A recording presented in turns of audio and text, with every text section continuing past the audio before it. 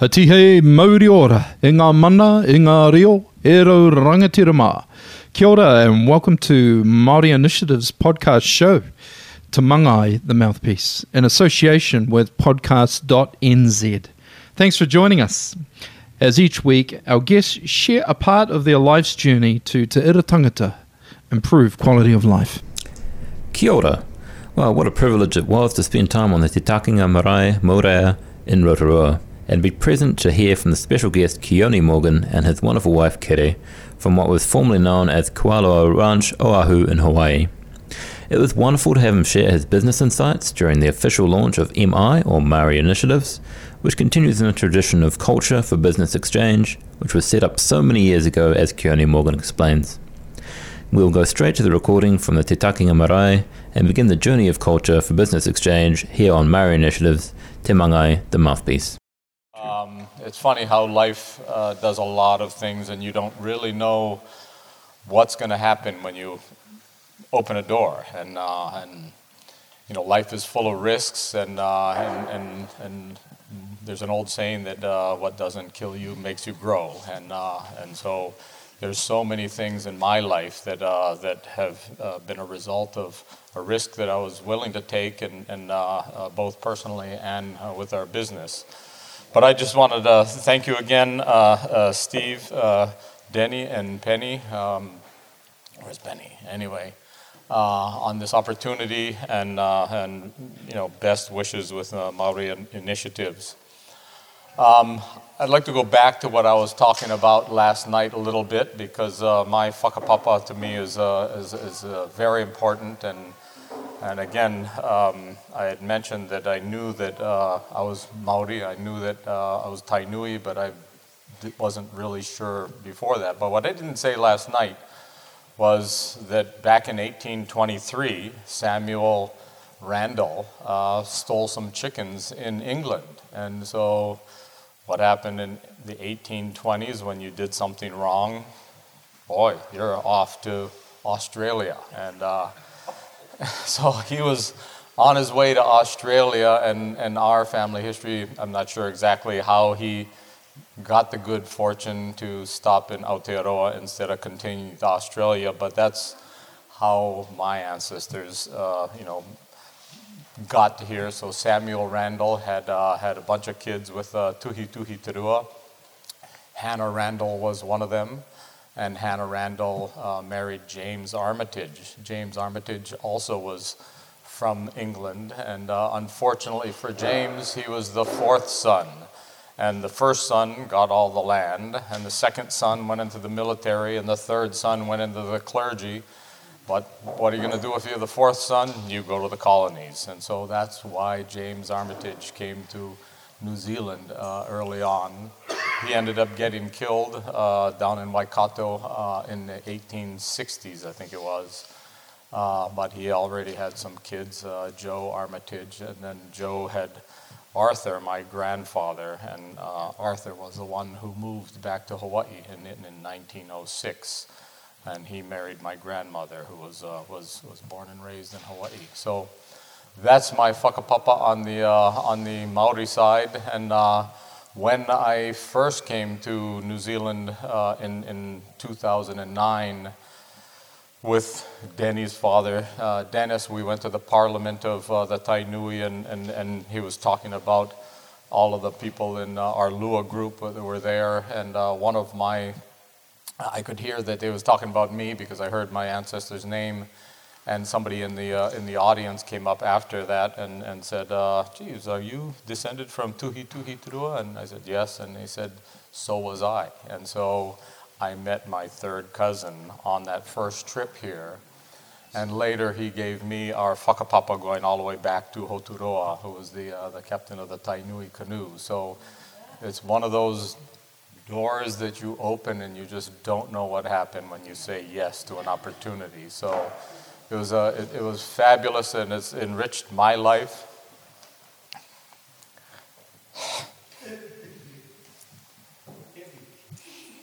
So anyway, let's go back to my father's side. So my father My father's side, my great-great-great-grandfather, as Steve was mentioning and Denny was mentioning, Dr. Garrett P. Judd was born in Paris, New York in 1803. And he was a devout Christian, and he wanted to be a missionary. But for some reason, the American Board of Foreign Missions, which had just started not that long before that, in fact, it didn't even start until a little after that, wouldn't accept him because for whatever reason he didn't qualify. His credentials weren't good enough. But luckily he was a doctor, and so he applied to come to Hawaii, and so he left New York in 1827 and arrived in Hawaii in 1828, and he practiced medicine and became a devoted citizen of Hawaii. Actually, he was the first Westerner to renounce his U.S. citizenship and pledge his total allegiance to the king and the kingdom. So after practicing medicine for about 10 years, he became acquainted with the king and became an advisor to the king. And he was an advisor in many capacities, advisor of the Minister of Interior, Minister of Foreign Affairs, and Minister of Finance, actually. Set up the first, accounting system for the kingdom. In fact, his nickname was Okoli Kala, because Okoli is your butt and Kala is money. And he sat on the treasury because that was under his chair. So anyway, a nice, cute little story about Dr. Judd. And Dr. Judd was instrumental in helping keep Hawaii independent and sovereign, not being a value statement, but obviously New Zealand was a Commonwealth country, and there were very few countries actually in the world that were not colonized by one country or another, and so Dr. Judd was pretty instrumental in those efforts during his years as a minister of the king. In fact, at one point, there was a coat of arms. He actually went with Princes Lot and Liho all the way to the United States and Paris and London to try to negotiate treaties. And he was another Hawaiian man was doing a similar thing, Timoteo Alilio. And when Timoteo actually died on the way back, there was a coat of arms that was made for Timoteo that was basically a coat of arms that was given to us, and basically it says E ho'omaluia, which means it shall be upheld, and it was a representation of Belgium, France, England, and the United States, and it holds up the Hawaiian flag, and so that's our family coat of arms, and so that just starts our history in Hawaii, and when private land ownership was created in 1848 through a decree by the king and the legislature, the king owned the Ahupua'a of Kualoa, and so it was 622 acres of some of the most sacred land on Oahu, and it was the king's personal land, and he sold it to Dr. Judd in 1850. And so that was the beginning of our family's stewardship of this land. So his son, he had a bunch of kids, and one of his sons was Charles Judd. And Charles Judd ended up buying the neighbor Ahupua'a of Ka'aava and Hakipu'u. So each land division in Hawaii is called an Ahupua'a. So by 1880, our family had 3 Ahupua'a totaling 4,000 acres on Oahu. And that's the beginning of what is now Kualoa Ranch, and now we have maintained this land ever since, and so that's kind of a description, and not only did that happen, but Charles Judd was also Chamberlain to King Kalakaua, so both Dr. Judd and his son were devoted servants to the kingdom and the ali'i of Hawaii. So Kualoa, I mentioned that it was sacred. It was a very sacred place. I think we listened to who was saying about Pu'uhonua o Honaunau. Penny, his wife, was from there, and so Kualoa was also a Pu'uhonua, a place of refuge, a place where people could come and be absolved of their sins, and so that was one of the aspects of the history and the legacy of the area of Kualoa. It was also a training ground of chiefs. It was where young elite would come and they'd get trained in the art of diplomacy and leadership and war. It was also a place that was dedicated to Lono. It was a place of the annual makahiki. There's other numerous legends about Kualoa that kind of speak to its importance, and going all the way back to the mid-1700s when the king of Oahu, Kahahana, was approached by the supreme king of Hawaii, Kahekili of Maui, to give him Kualoa in trying to broker a peace treaty, and so Ka'upulupulu, which is one of the supreme kahuna of the time, said, "Do not give Kualoa, because Kualoa is the sovereignty of the island, and it wasn't yours to give." So I mentioned all of this just to kind of lay the groundwork that Kualoa is an important place. And so when our family became the stewards, it carries with it a significant responsibility. So we went through Dr. Judd, we went to Charles Judd, and my great-grandmother, one of Charles's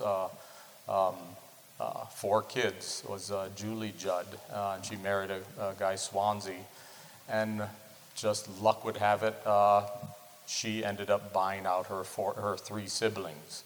So Kualoa Ranch, instead of having 600 or 700 owners right now, because of Julie Judd's vision and decisions, became the sole owner of Kualoa Ranch, and now she only had 2 kids, one of which was my great aunt, and she didn't have any kids. And so again, just we're all fortunate in whatever aspects, and we don't have any choices of our kupuna or anything, but luckily, as I'm transitioning into what is going on with Kualoa Ranch now, and how we've been able to transform what was a land poor, a lot of land, no money organization into a thriving business, is partly due to the heroic efforts of our kupuna resisting the temptations to sell and develop, but also into consolidating ownership when they could, and which makes decisions easier sometimes. So by the time it got to the 1930s and 40s, it was a very closely held family company. My grandmother, my great aunt, and my father, and my aunt, my uncle, those are the owners. And make it through the 1940s, and the military took over a third of the place during the war, put a big military installation there. They turned it back to us after the war. This was after the Depression. The Depression basically sucked all of the money out of the family and the war, and so you keep on going forward. And then I was born in 1956, and I was a little kid like any kid. I was the last of 5 in my family, and happy-go-lucky. What are you going to do in life? You have no idea. And I ended up going off to college, and I started working actually in 1971 at the ranch, partly because it was an easy choice. Dad, can I work? Okay, you go to work. 14 years old. So I started working 1971 at 14 during the summers there. So I really knew nothing else in terms of work. And then after I got to college, and what do I want to do? I don't know. So I'll take economics as a major, because it seemed like a major that was applicable to everything in life. And I still believe that a good understanding of economics is a good foundation to understand all kinds of things, political, social, and business-wise. And it was halfway through my college years that I asked my father if I could make a career at the ranch, and he said yes. We had about 8 employees, and we're losing money. So I remember I was ambitious, not very smart, but and the first venture that I figured, okay, I know it all now. I'm getting my feet on the ground, and boy, all we had was a cattle ranch and a tropical flower operation. So I said, I met some people, and leatherleaf fern was the thing to do. And so, Dad, I think we should go into leatherleaf fern, and let's build a 3-acre shade house, and I think this will help us grow our company. And so, 1981, that's when I became the manager of Kualoa Ranch, and our first thing was spending $100,000 on a 3-acre shade house where we bought somebody's leatherleaf fern business. Well, 3 or 4 years later, we went through that whole thing, and it was a failure. So I'm lucky that I didn't get the rug pulled out from under me. So that was my first failure, I suppose, in business. But I remember the meeting with I was the first one in my family and my generation to be on the board of directors. And so I had my grandmother, my great aunt, my mother, my father, and my aunt and my uncle. And I remember the meeting that they said, we don't want to sell this land. We don't want to develop it. And we do want to operate it ourselves. We don't want to be a passive landlord. And so, you screwed up once, but we'll give you another chance. So what are we going to do? So the choice was, okay, you've got to figure out some business that had a growth potential that could take the company and to generate profits and everything that would sustain it. So I met some people in the visitor industry, and in 1985 we formed a new company. It was a subsidiary company, and to market outdoor activities to the Japanese tourists. So our first day of business was April 1st, 1985, and we had 23 customers. And everything starts slow, and so we started slow. And we were a one-stop shop for activities for Japanese customers. And so we had one customer, actually, so to speak, and the customer was the Japanese travel agent. And so our consumer was the Japanese visitor, but we didn't sell to the consumer. We sold to the travel agent. So we'll sell you a package for, the consumer will buy a package for $100, but we'll pay the travel agent $75, and they take 25% commission, and that's how we got started. But we were a one-stop shop for activities. We had a helicopter, jet skis, a gun range, scuba diving, Hobie Cat, horseback rides, ATV rides. We had it all. It was fabulous.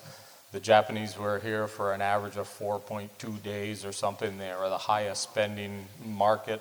So strategically, it was an important thing to do. And one of the lessons I learned from that is it felt like great from a business perspective. I think we all have different facets of our being and everything that you look at. And one is what you feel in your na'au and what's good, and another one's what's going on in your head, and na'au is your gut. And while it didn't feel like this was a forever business for us to be doing jet skis and all this other stuff, from that survival point of view, it was strategic, and it was an important decision to do. And then you get heady with success, and we went from 23 people to 200-something people in the next 8 or 10 years, and I figured like I was the smartest guy in the world, and we were making good money, and new doors started to open. I got invited to join an organization called YPO, and when somebody asked me if I wanted to join YPO, I said, well, what's YPO? And it's an organization called Young Presidents Organization, which is just a bunch of presidents of companies that did $5 million or more, and we just broke the $5 million mark. And so, what they describe it as is basically idea exchange, support and idea exchange. And so this joining of YPO was my next expansion of my life, because not only do you meet fascinating people, and you just keep on learning. You learn all kinds of different things, and I've had friends in YPO ever since then. So this business is growing, everything's going great. Of course, nothing lasts forever. The next thing is the the SARS epidemic and the Gulf War happened. A lot of different things happened, and it was and our business started to go down, and we ended up losing money.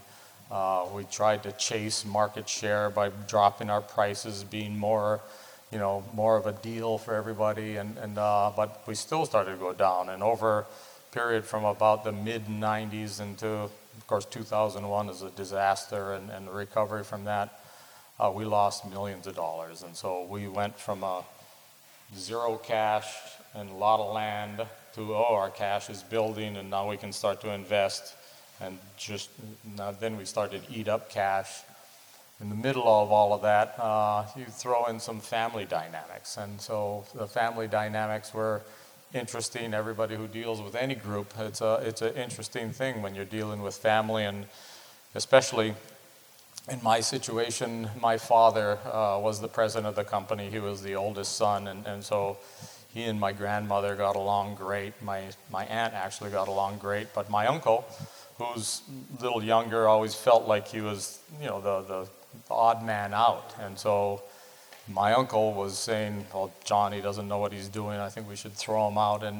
So a third of the family was going, we need to get you out. And I had what I thought was a vision to succeed, to take the company out of this, which was incurring debt to actually build facilities at the ranch, which Steve and Denny have seen but that was kind of an interesting hurdle to go through, and a lesson in diplomacy that I think you know very much about.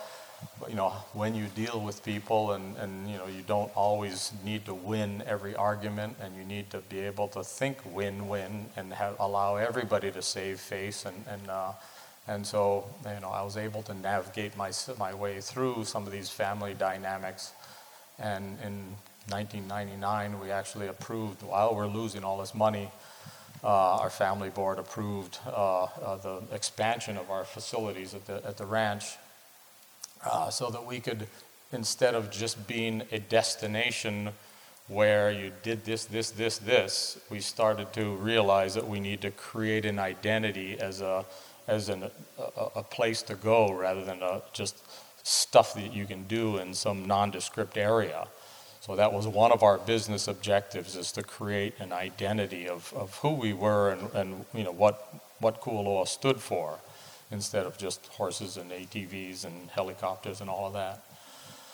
So at the same time, we realized that the model that we had, Japanese travel agents selling a high liability product, that wasn't good enough for us, and we needed to broaden our risk, and we also wanted to do something that was actually more appropriate for our land. And we had sacred land, we had land that was important, we had land that was just incredibly beautiful. And so we did the first of a bunch of branding studies, which was, okay, what's the best thing for us, what's the best thing for our land, and what's the best thing that we can market, what's the best thing that we can sell to the consumer. And so we ended up dropping a bunch of the different activities that we thought didn't fit with really the essence of what we were. And so we dropped the jet skis, and we dropped the scuba diving, and we dropped the helicopters, and we ended up dropping the gun range, even though that some of these things were very lucrative. The gun range was probably the most lucrative thing we ever had. You buy a bullet for 3 cents and you sell it for $1, and it's pretty good. But as it turns out, 20 years later, practically, that's where the marae is going to go, is where the gun range used to be. Maybe not exactly there, but close by. And so that was one of the first things where we looked internally, and we said, okay, this, what really is going to take this company forward. And so that was when we did our first rebranding, and so we decided it was important to focus on the culture, the stewardship, and the aloha spirit of our staff, because we have an amazing staff, and the history of and the culture of Hawaii. So And that started to work. And so when we opened a new visitor center, as we called it back then, and we still call it that, in 2004, our business started to grow slowly. So we went from losing a couple of $1 million to, okay, now we're getting a little better. And since we did that introspection and the rebranding, we've never looked back. It's been almost double-digit growth every year ever since 2004. So there's a lot of interesting parts to all of this. Through it all, you met my wife Carrie. She started an education program in the mid-'80s. That's what she went to college for, and she's great with kids. And we thought that, since we're the fortunate custodians of this amazing property, we need to give back, and we need to do things that'll help our community. So she started the education programs in about 86 or 87, and today we service somewhere between 12 and 14 or 15,000 kids a year in our education programs. At the same time, we're concentrating on, besides activities, and there's some things and we're all partly here to think about business development. A lot of what I consider is a truism in business analysis and everything is, who exactly is your customer? What do they want? What's their lifestyle? And so when we looked at things that we're good at, and luckily we had a practical monopoly on ATV rides. Well, if somebody wants to go an all-terrain vehicle ride, they may not really care where it is. And so that's not a destination attraction thing. And so from a branding perspective, we had the only ATV ride in Oahu, so, it doesn't matter if it's a Kualoa Ranch or a Waianae, so horses, ATV, and now our zip line, we know what sells that is a person's desire to have an experience where you're doing something like that. But we knew that wasn't going to be really the key to our success. The key to our success, as I mentioned earlier, was how do you develop an identity for Kualoa Ranch that says to the consumer who knows nothing about you, hey, I want to go there. That sounds cool. And so we had to develop a brand and identity of what Kualoa Ranch was. So, and then, what are people going to do? And so that's when we started to develop more of the tours. As I mentioned, it's 4,000 acres, 3 ahupua'a, 3 mountains, and so you really can't see it all by taking a drive and going in one direction. And so over the years, and I'm kind of fast forwarding, we'll get to questions, he's going to prompt me in a minute, we developed a bunch of different tours. So now we have 4 different tours of the ranch that are each an hour and a half long, and so they're narrated tours, which appeals to what we consider the broadest part of the market. We used to be Japanese, young, active, and so that's a pretty narrow marketing focus. And now doesn't matter if you're from Iceland or from Russia, and we're actually very strong in the English-speaking Chinese, Korean, and Japanese. English is our American is our biggest market. Japanese is our second, but Korean and Chinese are close behind. But the broadest market that we could see was people who just want to learn and get entertained. And so entertainment is an important thing, but we want to be able to have people come over there, experience Kualoa, and go away going, wow, that was great. And part of the strategy there is how do you create an emotional response in your customer. And one of the analogies I like to talk about is when you go to a movie, and whether it's a scary movie, a tear-jerker, or a funny movie, or whatever, it's never by chance that you shed a tear or laugh or get scared. Somebody is choreographing every aspect of the emotional thing.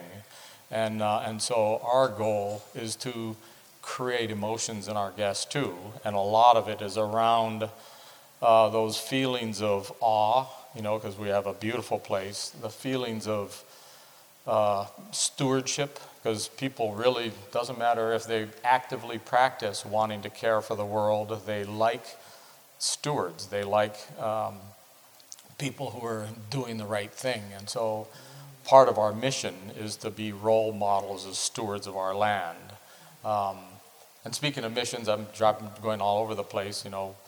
Not only have we looked at branding throughout the years, but we've looked at mission statements and to try to keep a kind of ourselves grounded and to keep, a vision high that, that is always kind of worth kind of going back to. And so we wrote our first mission statement that included the stewardship of the land and all of that, and it was kind of long.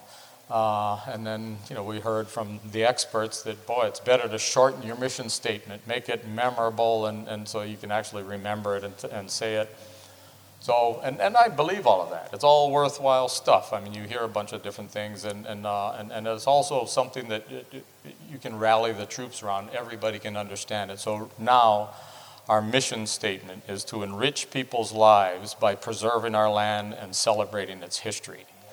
So that's something that we had. Thank you. We had it more about what we aspire to do in terms of taking care of the land, but then we thought about that's not good enough. Let's try to do something bigger than just taking care of our land, which is kind of an inward focus. This is our kuleana, and we did it more aspirational, which is enriching others. And so we hope now we I think 2017 we hosted a little over 500,000 customers at the ranch.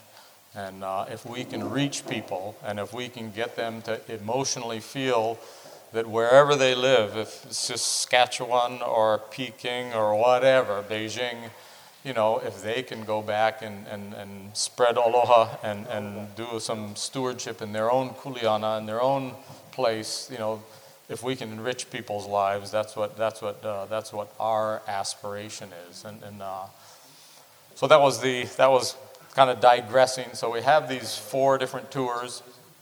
Again, and when we're looking at it from a business perspective, you want to know your customer, what is going to attract your customer, what are the actual channels. We segment all of our customers, and okay, this is 50% of our customers now come from travel agents. 50% are direct. So we have to pay a commission on the 50%.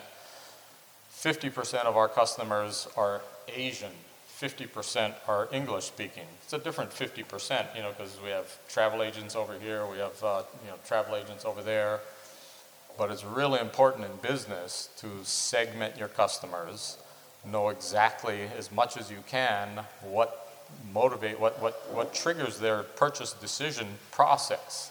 Is it the wife? Is it the travel agent? Is it the fact that they want to do this or that or the other thing? And so all of these aspects are really important. I've had a lot of different failures. The first one was the leather leaf. We tried a hiking. We tried a authentic Hawaiian evening show. I don't know if it was going when you were there. It didn't sell. We didn't do our homework right. Because one of the things that we didn't realize, did realize, we thought we'd give it a go anyway, is that the competition in the marketplace in the evening is huge.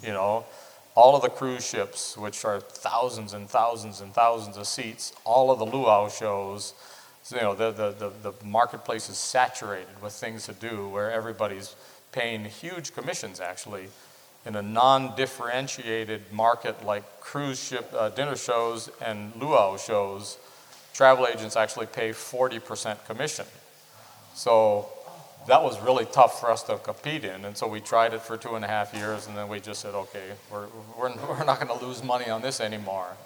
But that just goes to show the power of understanding the marketplace that you're in, really understanding the customer, really understanding how they're going to get to you and everything. And that's one of the advice for around here is there's a lot of people that will say, hey, I can bring you this many people, but whose money is at stake is the most important thing, because somebody can pretend to know that they'll give you business, and then you spend a couple $1 million to develop the product, and then they don't show up because you didn't quite understand the whole process of getting the customers. So anyway, that's a digression into that part of the marketplace. Getting back to what we do, so we have 4 different tours of the property, because the property's big and we got a bunch of different places to go, and each one of these tours is scalable so that it becomes a relatively big business opportunity. So on one of the tours, and we charge retail now is $45.95, we'll do, it's not unusual to do 500 people a day in this one tour. And because we buy old school buses, we take all the windows out and we drive up the valley and we do stuff, and we show them where all of the movies are filmed. Again, for those of you who don't know, we've had over 24 major motion pictures filmed at the ranch. They're filming one right now, starring Ben Affleck and Oscar, whatever his name is, and he's the new Star Wars guy. And then the original Jurassic Park was filmed there. The last Jurassic World was filmed there. The next Jurassic World that's going to come out in June was filmed there. 51st Dates, again, 24 major motion pictures are filmed there. Our customers absolutely love that. So getting back to the tours, each one of the tours kind of features nature, Hawaiian culture, agriculture, and everything else that we can, think of. And we keep on thinking, kind of like Disney. If you've ever been to Disney or a place like that, they invest in the experience from the parking lot all the way through. So if you're standing 28 minutes in line, you're looking at something that's cool, oh, that's neat, so that nobody gets bored. So right now we're in the process on one of our tours, our most in-demand tour, we're creating a pre-contact Hawaiian plant area that's going to be about 5 acres. So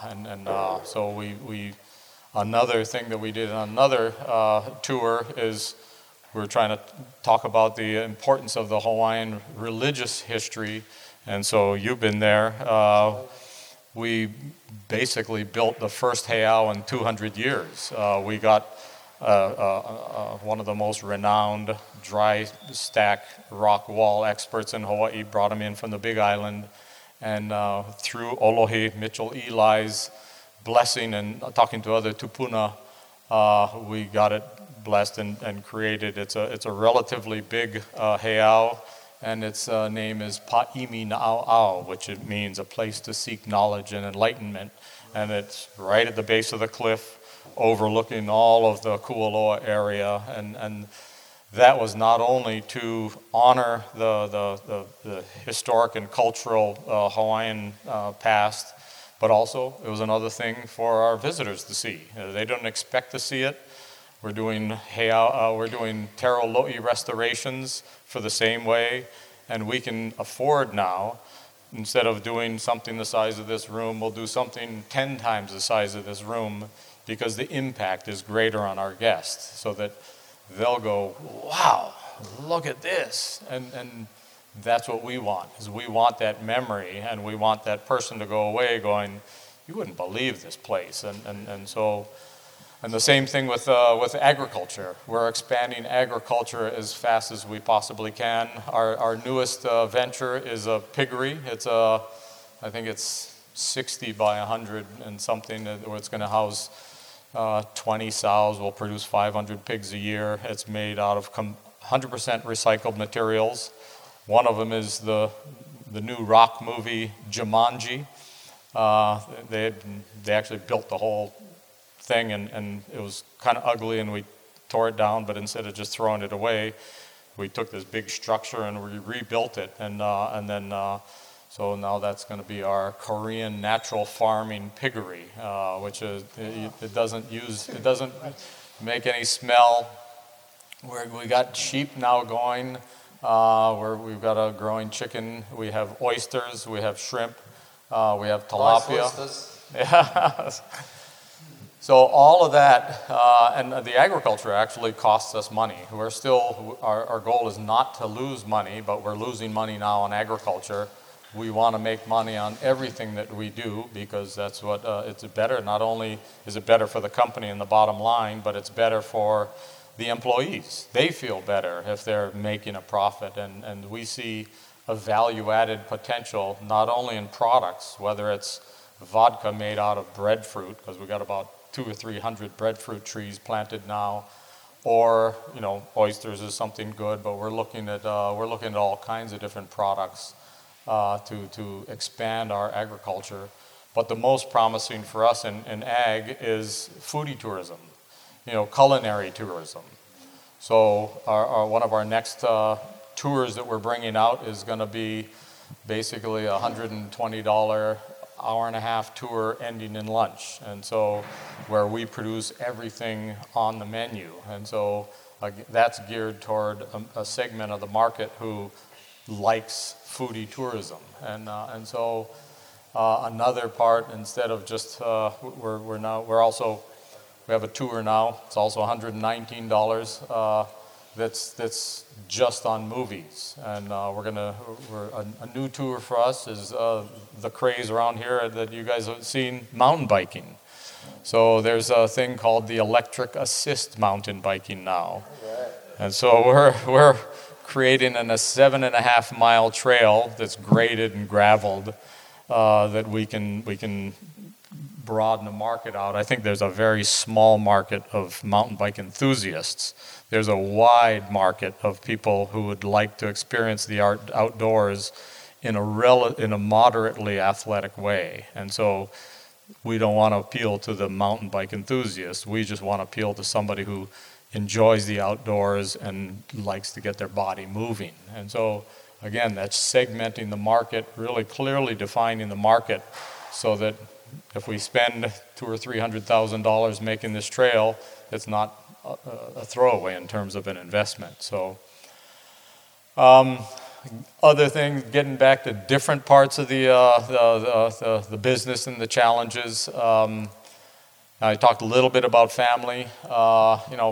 Another thing, our family's our family. They're not necessarily the biggest experts in Hawaiian culture. They're not the biggest expert in business. They're not, and so one of the things that we did 25 years ago was actually bring outsiders onto our family board of directors. One, it got rid of some of the emotional family dynamic that was in the family, because it was embarrassing for the family if they started to get into the nitty-gritty in front of business leaders. And luckily through YPO, I met all these business leaders and I brought them onto the board. In fact, the owner of the Outrigger Hotel chain is a friend, and so he became a board member, and the head of our conservation district was on the board. And so we picked a couple of people that were heavy into conservation, heavy into conservation and agriculture, heavy into Hawaiian culture and in general business. And so they got on our board, and at one point there was more outsiders than in family on the board, and all the family ended up loving it because they could shed their kind of distrust of family, and just because the family's family. So that was a great kind of thing, and now the family really appreciates the fact that these outsiders are there because and for me it was a great I welcomed it not only because I wanted to dilute the family dynamic, but as the CEO, you need to invite accountability. You need to test your own theories. You don't want to spend money. You don't want to do things that aren't well thought out. And it's much better to get yourself accountable and vulnerable to somebody else's input and review. So that has been extremely helpful. And now, actually, it's been 10 years that I just volunteered to write a strategic plan that I submit to our board of directors now, and so I do an annual update to our strategic plan that I invite criticism and everything. And so actually I brought that. I'd like to read a little bit of it. just the first 2 pages. And it's not exhaustive, but it's, one of the things that as leaders we all try to do things to help ourselves grow. And one of the things I did a long time ago was when somebody asked if I'd want to be on their board of directors, and usually it's a not-for-profit board, I said yes. And so I've been on a number of not-for-profit boards. I've been on the state tourism board for the last 10 years, but it was smaller not-for-profits that gave me a glimpse of several different types of strategic plans. And so actually I learned the strategic planning, from these other experiences where you open a door and you don't know what you're going to learn, but hey, let's go through this door and figure it all out. So here's an excerpt from the most recent update in February of this year. So since 2004, the year the Visitor Center building was open, the company has experienced significant growth. And again, the audience is the board of directors here, and also my management team. Over the years, since the first strategic plan was prepared in 2008, management and the board of directors have updated and reviewed the plan. The plan serves as a guide for the company to refine its brand and grow the business. Many of the strategies and tactics in the original strategic plan have been implemented. Some are in progress and others are still opportunities for the future. Management feels that it's good to periodically review and update the plan and present the updated plan to the board of directors for its comments and guidance. This strategic plan update is intended for that purpose. Also used as a guide in planning, the following is the company's mission, vision, and values. So I had mentioned earlier, our mission is to enrich people's lives by preserving our land and celebrating its history. Our vision is to be a role model as stewards of the land by preserving, protecting, and enhancing its natural beauty and culture while developing educational, recreational, and agricultural enterprises compatible with the environment and maximizing economic return. So we try to capture it all into one thing. For the values, we have 4 values listed. There's a lot more but we don't want to be exhaustive. Aloha, and showing love, caring, and compassion for one another. Malama, fulfilling our kuleana responsibilities by practicing good stewardship of our resources. Laulima is working together towards common goals, and Po'okela is striving for excellence in all that we do. By having these mission, vision, and values articulated, our company will be better equipped to continue to grow our business, continue to be responsible stewards of this extremely unique land, enrich the lives of our employees, guests, and community, and fulfill a kuleana that is ours. So then I go into a bunch of different goals and strategies, and the primary goal from a business perspective, and I didn't share all of it, but so goal number 1 is to continue to develop Kualoa Ranch as a must-visit destination attraction, increase the visitor spending and profits. In order to accomplish this goal, we'll employ several different strategies and tactics. Strategy number 1, so you start off with goals, then you go to the strategies. To continue to develop Kualoa's brand, which our new brand, the way we describe it, is Kualoa Ranch, the world's most famous private nature reserve where legends are made. I'll get into that. I'll get into how we got that later. What's that? So actually, how we got that is, again, we've been looking at the whole brand issue for many years, well over a decade, and we've been known as Kualoa Ranch for a long time, 100 years or so.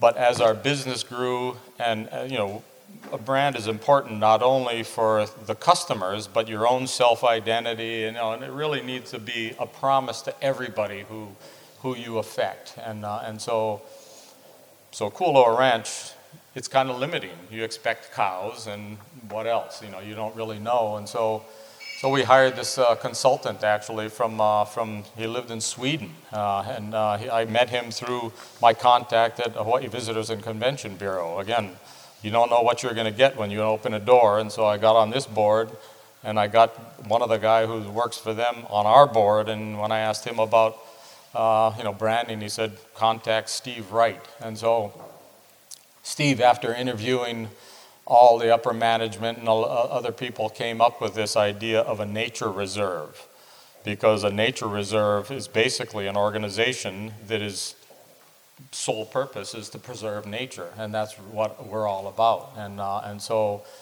we're a private nature reserve because we're not funded by the public. We don't accept any other funding.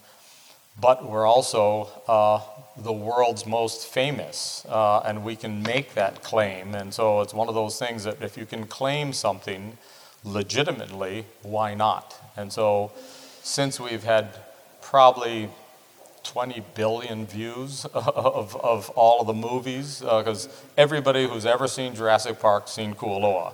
Everybody who's ever seen any advertisement for Hawaii Visitors and Convention Bureau seen Kualoa. 50 first dates and all of these things. So we can legitimately claim that we're the most famous private nature reserve. And then we tried to honor our culture by talking about the legends. And so when it comes back to the sacredness and the cultural history, legends have clearly been made there forever. And how we apply that looking forward is now if 500,000 people come over there and you bring your grandkids and your grandkids have a good time and you all have a good time as a family, memories eventually get embedded in your mind, and as we all know from the legends of our own tupuna, Kane was actually a person way back then, and so we make the claim that we're still creating legends in people's minds, and so that's the genesis of our brand tagline and all of that, and but again, it's all strategic to not only get more customers, but to get buy-in from our community as well as our employees, and it's worked an amazingly well. I mean, we have an amazing community of employees. As my wife mentioned, we have over 300 people. They actually love coming to work. They love each other. They love sharing the land with the guests, and so it's been an incredible kind of win-win with everybody. So again, and as far as our strategic plan, continuing to develop Kualoa's brand, and the brand is based on 4 main pillars: the stunning and iconic natural beauty of the ranch property, the Hawaiian history, culture, and values, the unique story of Kualoa Ranch, its history, its Hollywood connection, its commitment to agriculture, and the dedicated stewardship of the land by the owners and employees.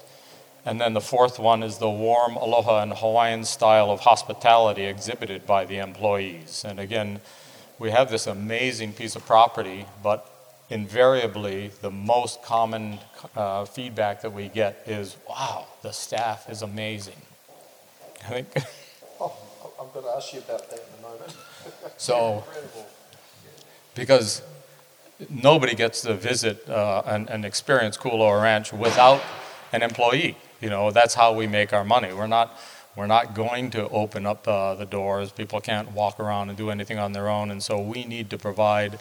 And so we go through a great process of I think last year our HR department said that we had like 1,400 applicants and for 150 positions. So we do a big effort in trying to get the right people.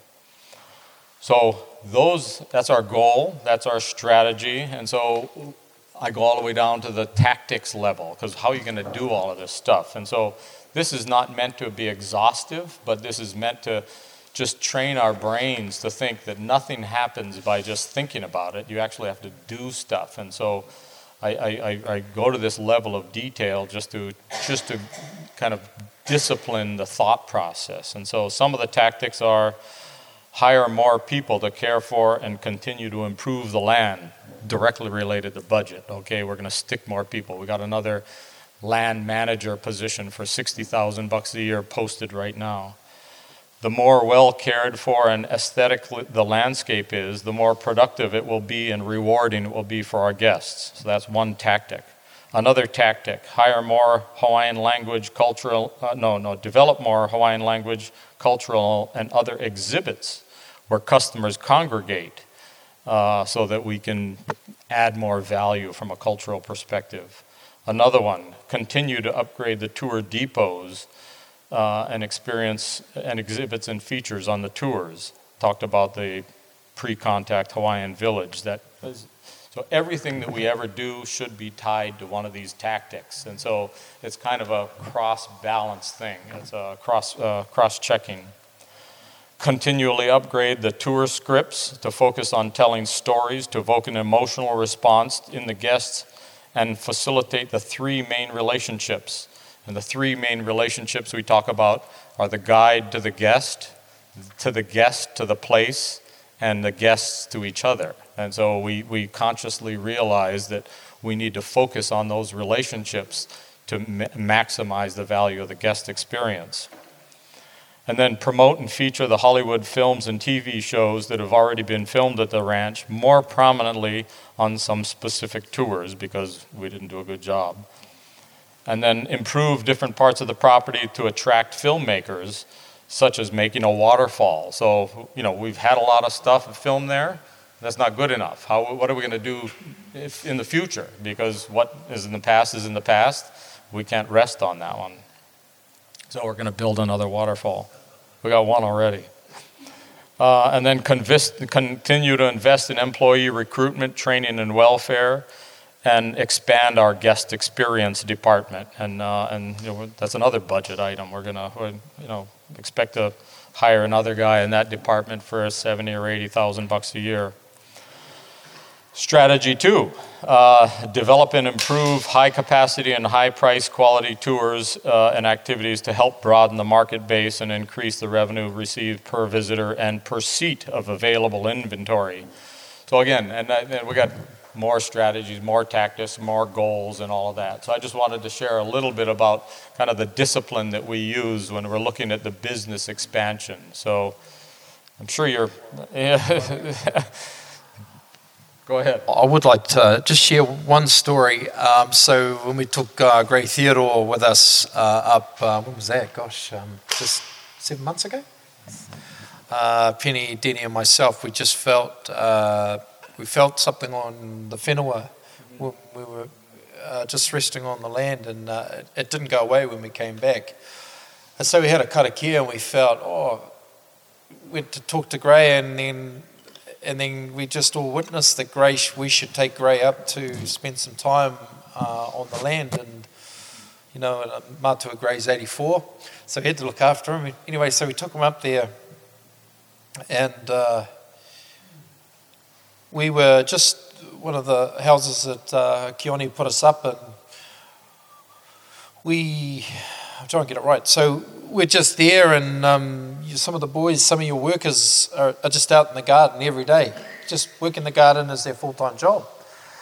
And they just come up. What was it, like a box of food or something, eh? We found some of the vegetables were there for us while we were staying, and they just turned up. And then they came over and they sang some songs and taught us some Hawaiian songs, and we taught them some Māori songs. It was great. Hey, bro. And then the third day, you don't know any of this. He doesn't know any of this. The third day, one of the gardeners just comes up before work with a whole whakapapa of the Pacific, real tapu, beautiful. He brought it in before work and rolled it out in front of us. We've all got a copy of it. And it was the whakapapa of the Pacific nations and the connections back to Hawaii and around the whole Pacific Rim.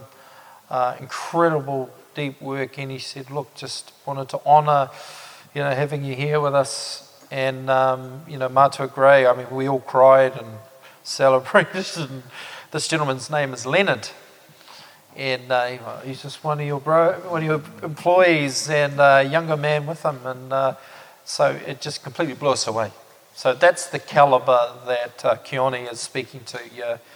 Whatever you're doing is good, because it had a huge impact.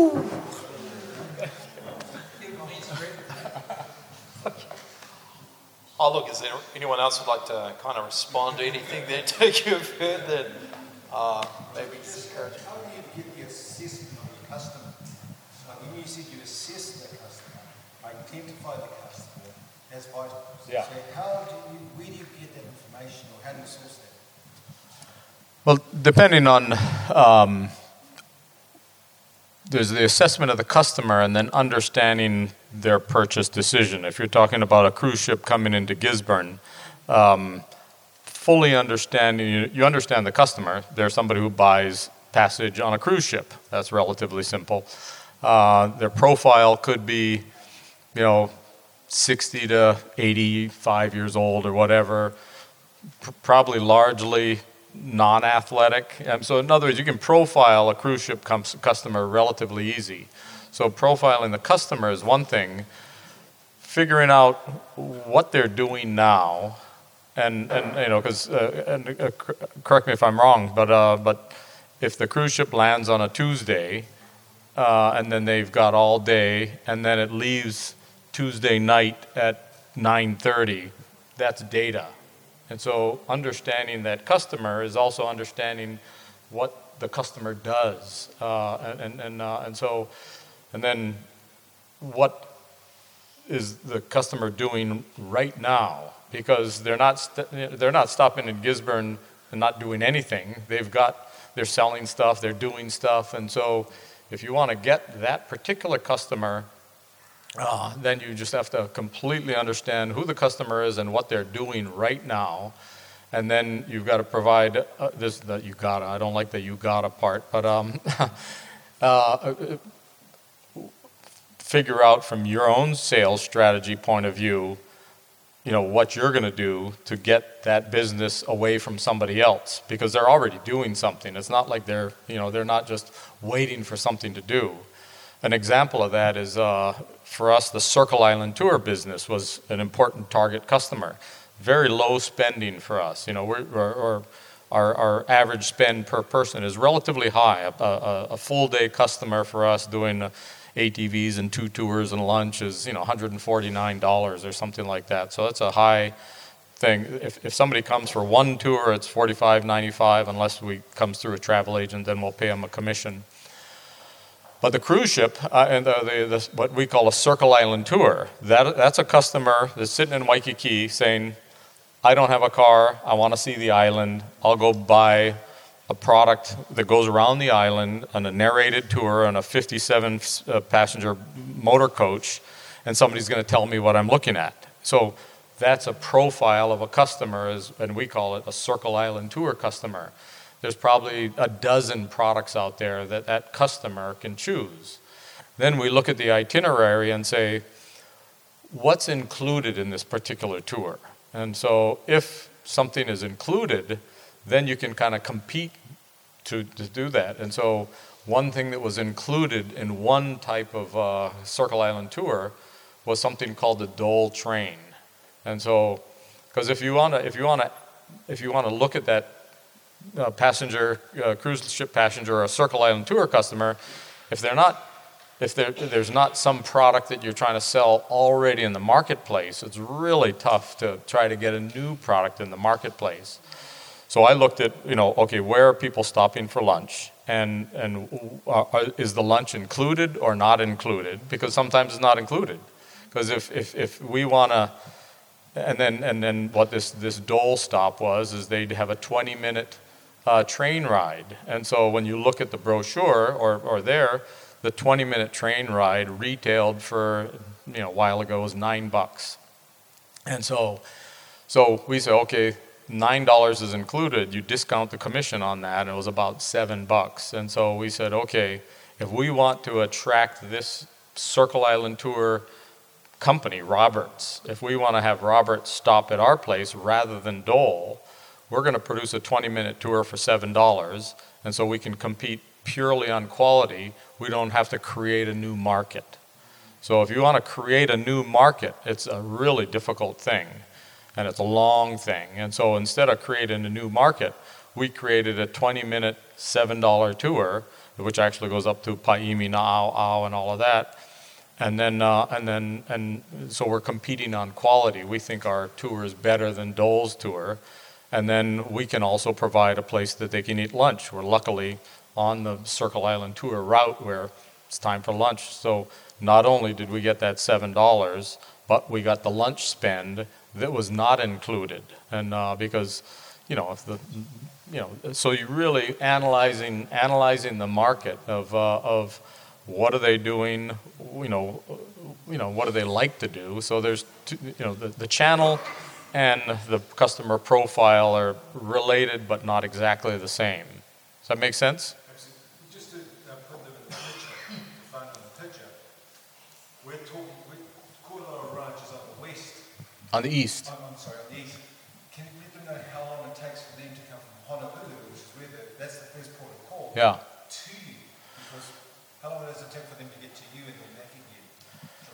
Yeah, again, depends on, we segment, we profile every customer. The Circle Island tour is just, they get in a bus in Waikiki, and they're going to go around the island. And so we're about halfway around the island, and so that's just lucky. We also have cruise ship business, and the cruise ship business hits us on Saturday morning.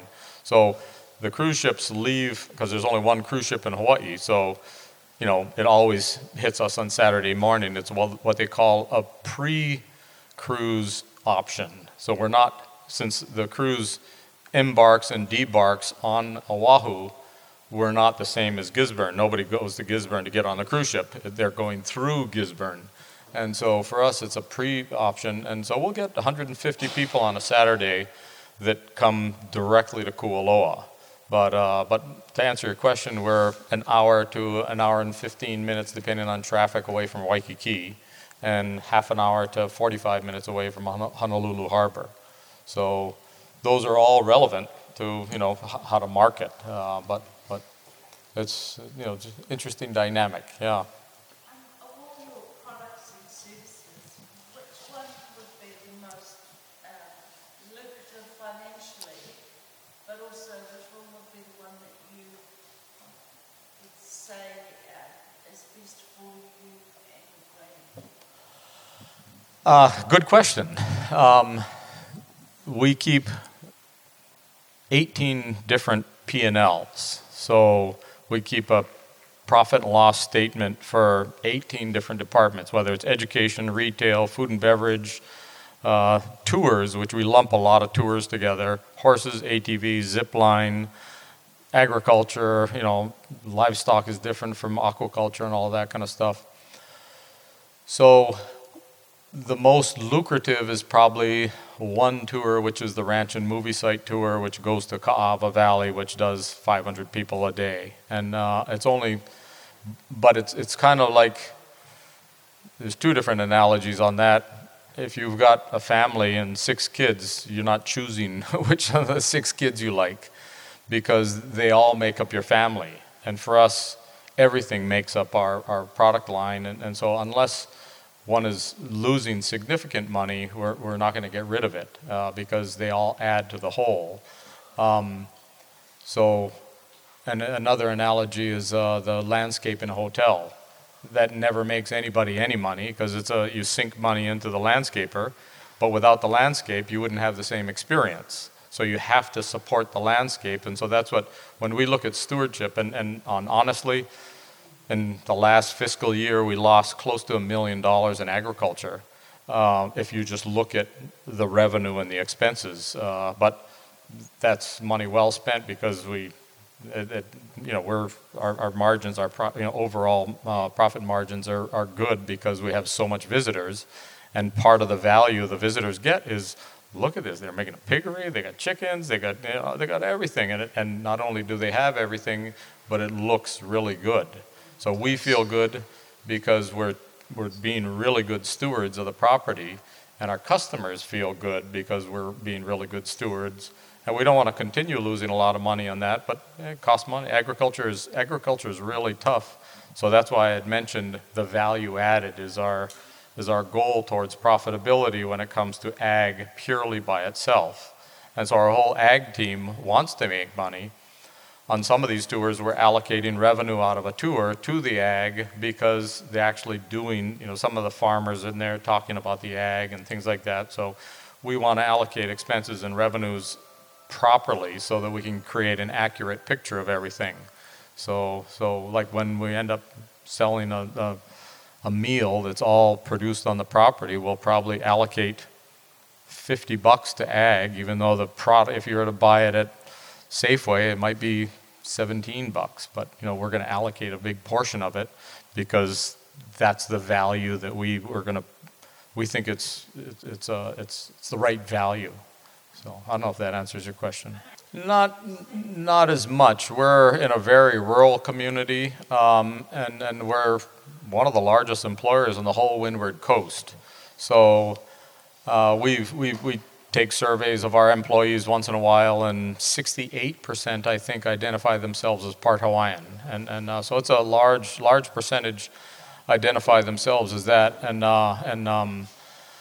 but again, since we're a relatively large employer in a rural community and with a quote-unquote good reputation, we get to choose. So again, with 1,400 applicants for, we're turning away a lot of people.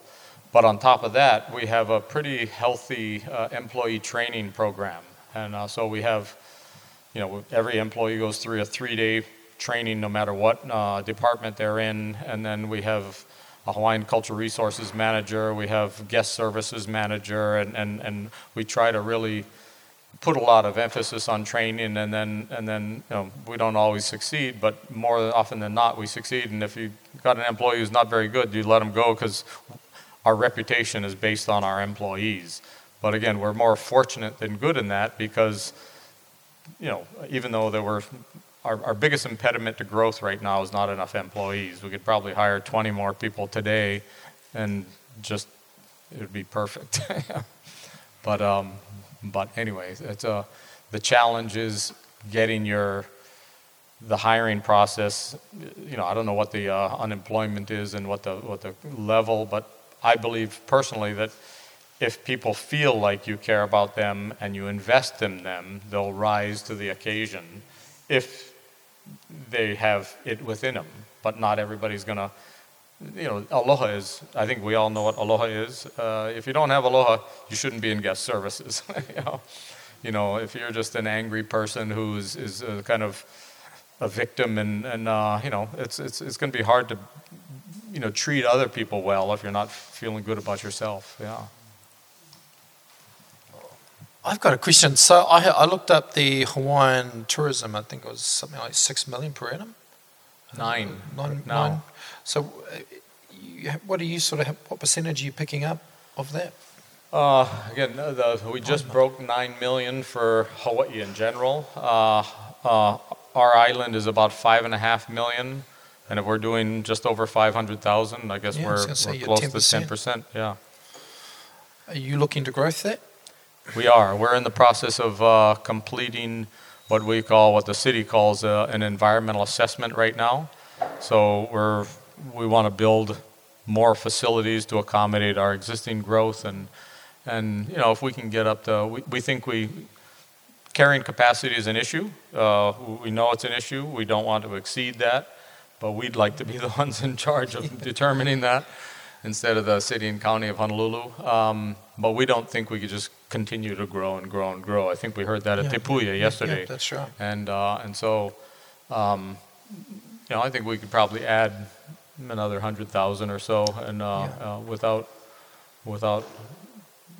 damaging the experience or the resource. Okay. We have looked at alongside exporting our model. Yeah. Mm-hmm. Very, very good question. I think our situation is way different. we're still a very closely held family company, which means there's not very many shareholders. But the world, and again, this is my economist training, really is economics drives everything. It doesn't matter who you work for, if it's a government, if it's a union, if it's a private enterprise, everybody retires. And usually in our country, Social Security is the government pension. It's not going to cover your expenses. And so you need to have something else. And unions, they have the pension fund. We have a 401k, which is, where, the employee does the investing. We actually match 100% of your investment up to 5% of your income. And so, if you put in $10,000 a year, we'll put in $10,000 a year for the retirement. So, where was I going with that? The expectation of return. Our company never paid a dividend until, long after I took over, but everything changes. So one big threat I saw to our continuity was somebody who owned a large asset with zero return, because everybody's got their own personal circumstance, and if on paper it says, I own $1 million or whatever it is, and I'm getting zero, there's going to be an agitation to change. Hey, if I own $1 million, the bank tells me I can get 3% return. And so that was one of my personal kind of mandates to myself, is I need to try to grow the company so that a shareholder would get a reasonable return, so they wouldn't agitate for change. And because for us, the agitation for change is, I want to sell, to somebody so I can take that money and put it in the bank and get a return. So that was a threat that I perceived might occur. It never did occur, but it was a threat that I perceived might occur. And so that was, because it was easy, especially for family that has this for now it's 168 years, to say, we don't want other people in our neighborhood. This is fun. I love it. Look at how beautiful it is. And so having, people wander through the places, wasn't as, it was a change that was difficult to go through, but the alternative was, do we sell it and do we develop it and all of that? And so that's one of the reasons for the growth. So the answer is yes. We do. We've never had that agitation, but I think we preempted it by trying to grow the business before the agitation occurred.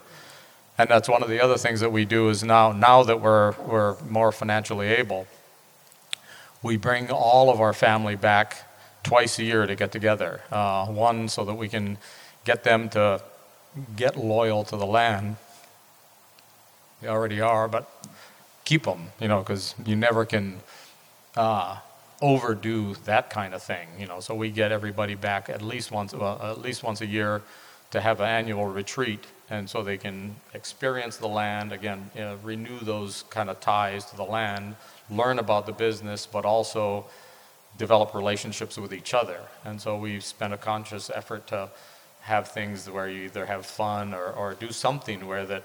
If you're living in Vermont and he's living in California and you only see each other once a year, you want to make them appreciate each other, strengthen the relationship. So it's kind of like our thing that I was talking about, the relationships between the guest to the guide, the guest to the guest, and the guest to the land. Same thing we look at in terms of our shareholders. Is we want them to have a relationship with the land, a relationship with each other, and a relationship with a business, so they understand it from a rational point of view.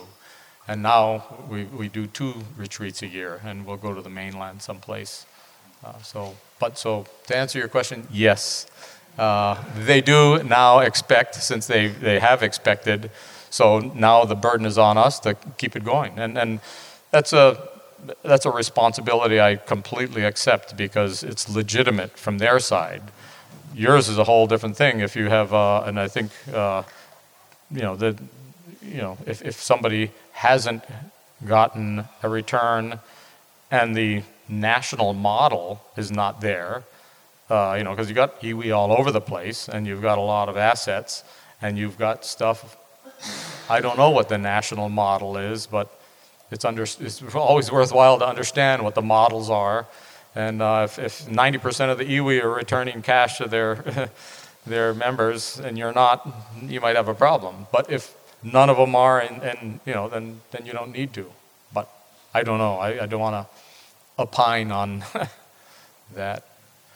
And what I would recommend, if it's is if you've got beneficiaries who are either confused or not understanding or disagreeing with the goals and objectives, part of the deal is clarifying the goals and objectives and communicating those clearly. And it gets back to the strategic plan process, is if part of the strategic plan is to grow the assets to the point where you can distribute, then they can see a pathway to one thing that they want. Another one is to grow the assets and improve healthcare or whatever it is. But if you take the time to develop a strategic plan that gets buy-in, in our case it was the board and the shareholders and management, but in your case, if you go through that process of saying, then if you're not doing it right now effectively, at least that's the goal. That, you set a benchmark that here's what we're working for or towards. But a lot of times constituents will agitate for change in management if there's no clear goals. And so I don't know if that makes sense. Yeah. Thank you very much for bringing us back and getting grounded.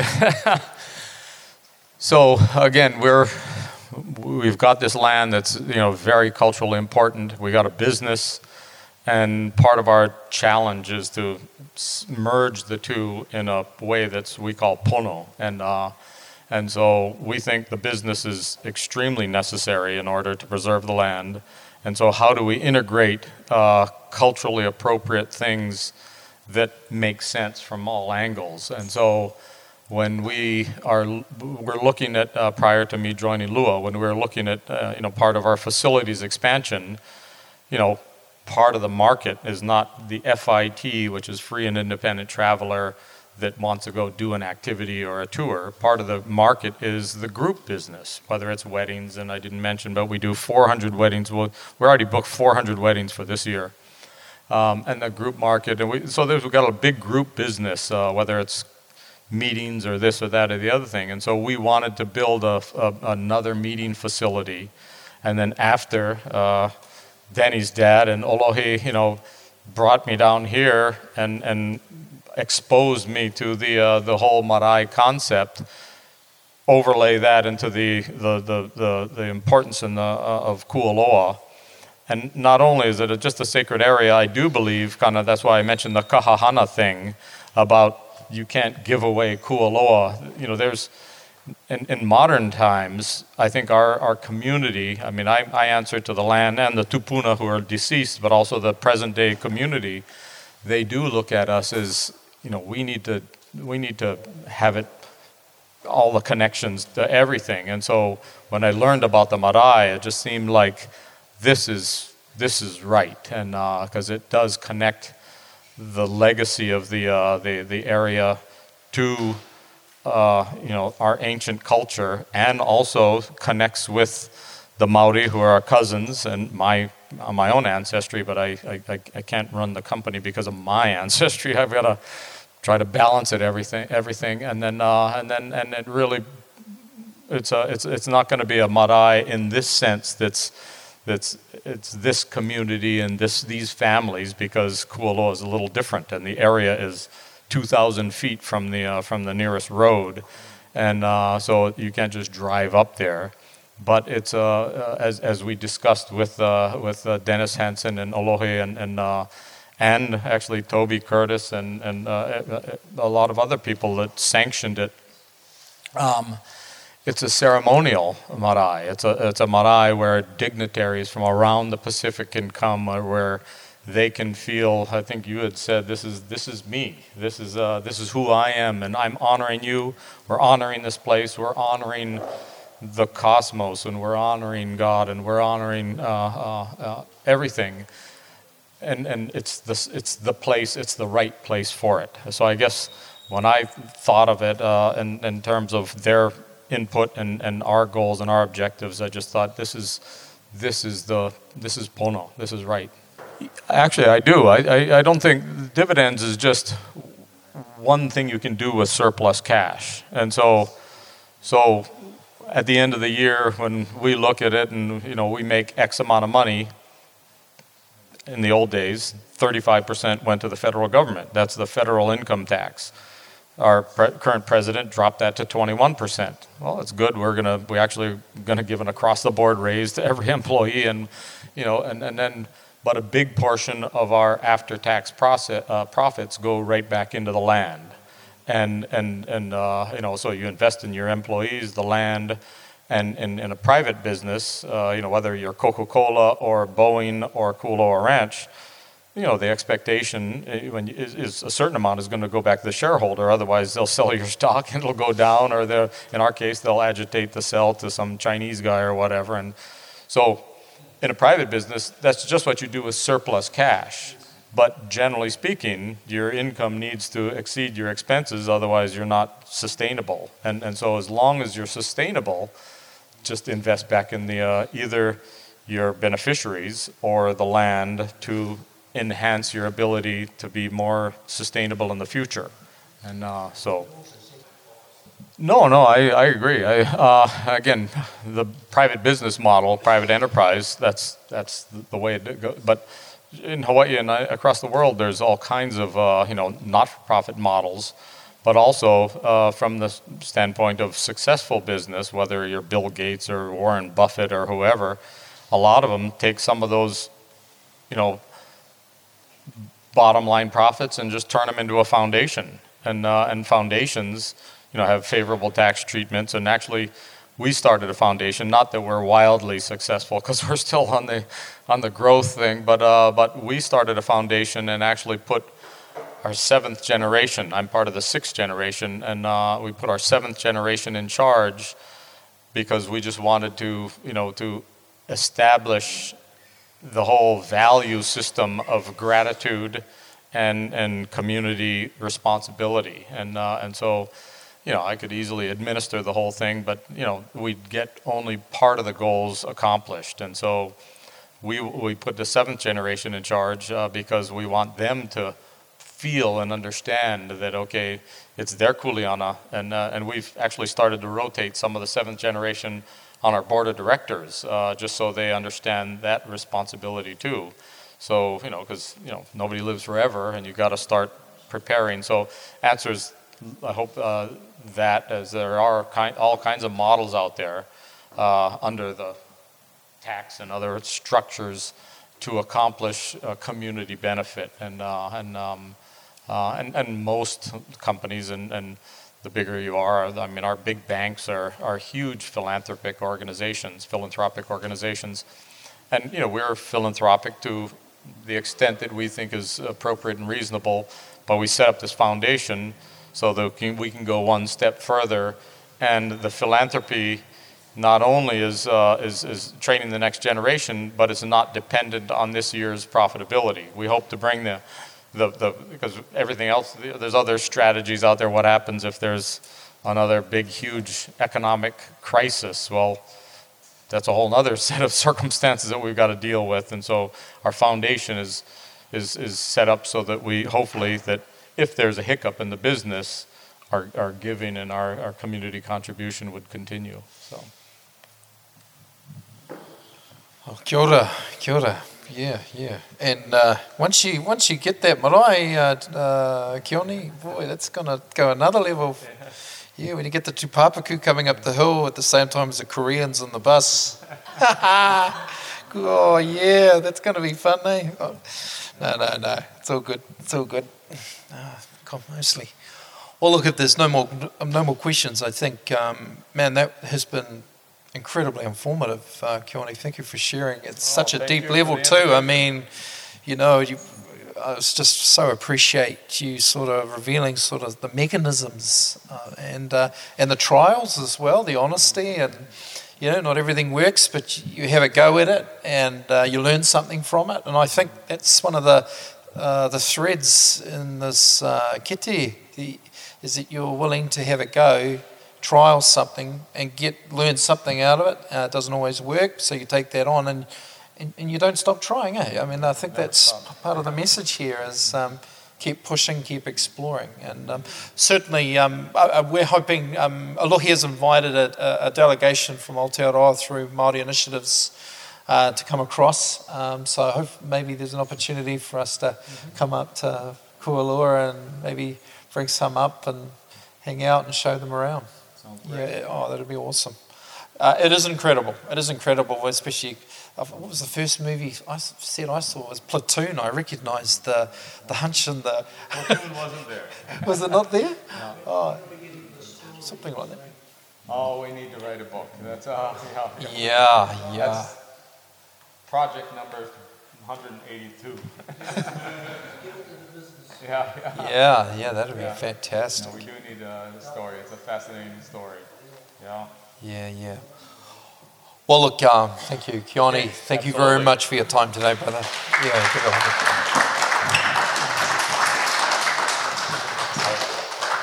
Fantastic. We'll just take a break for a minute and then we'll come back.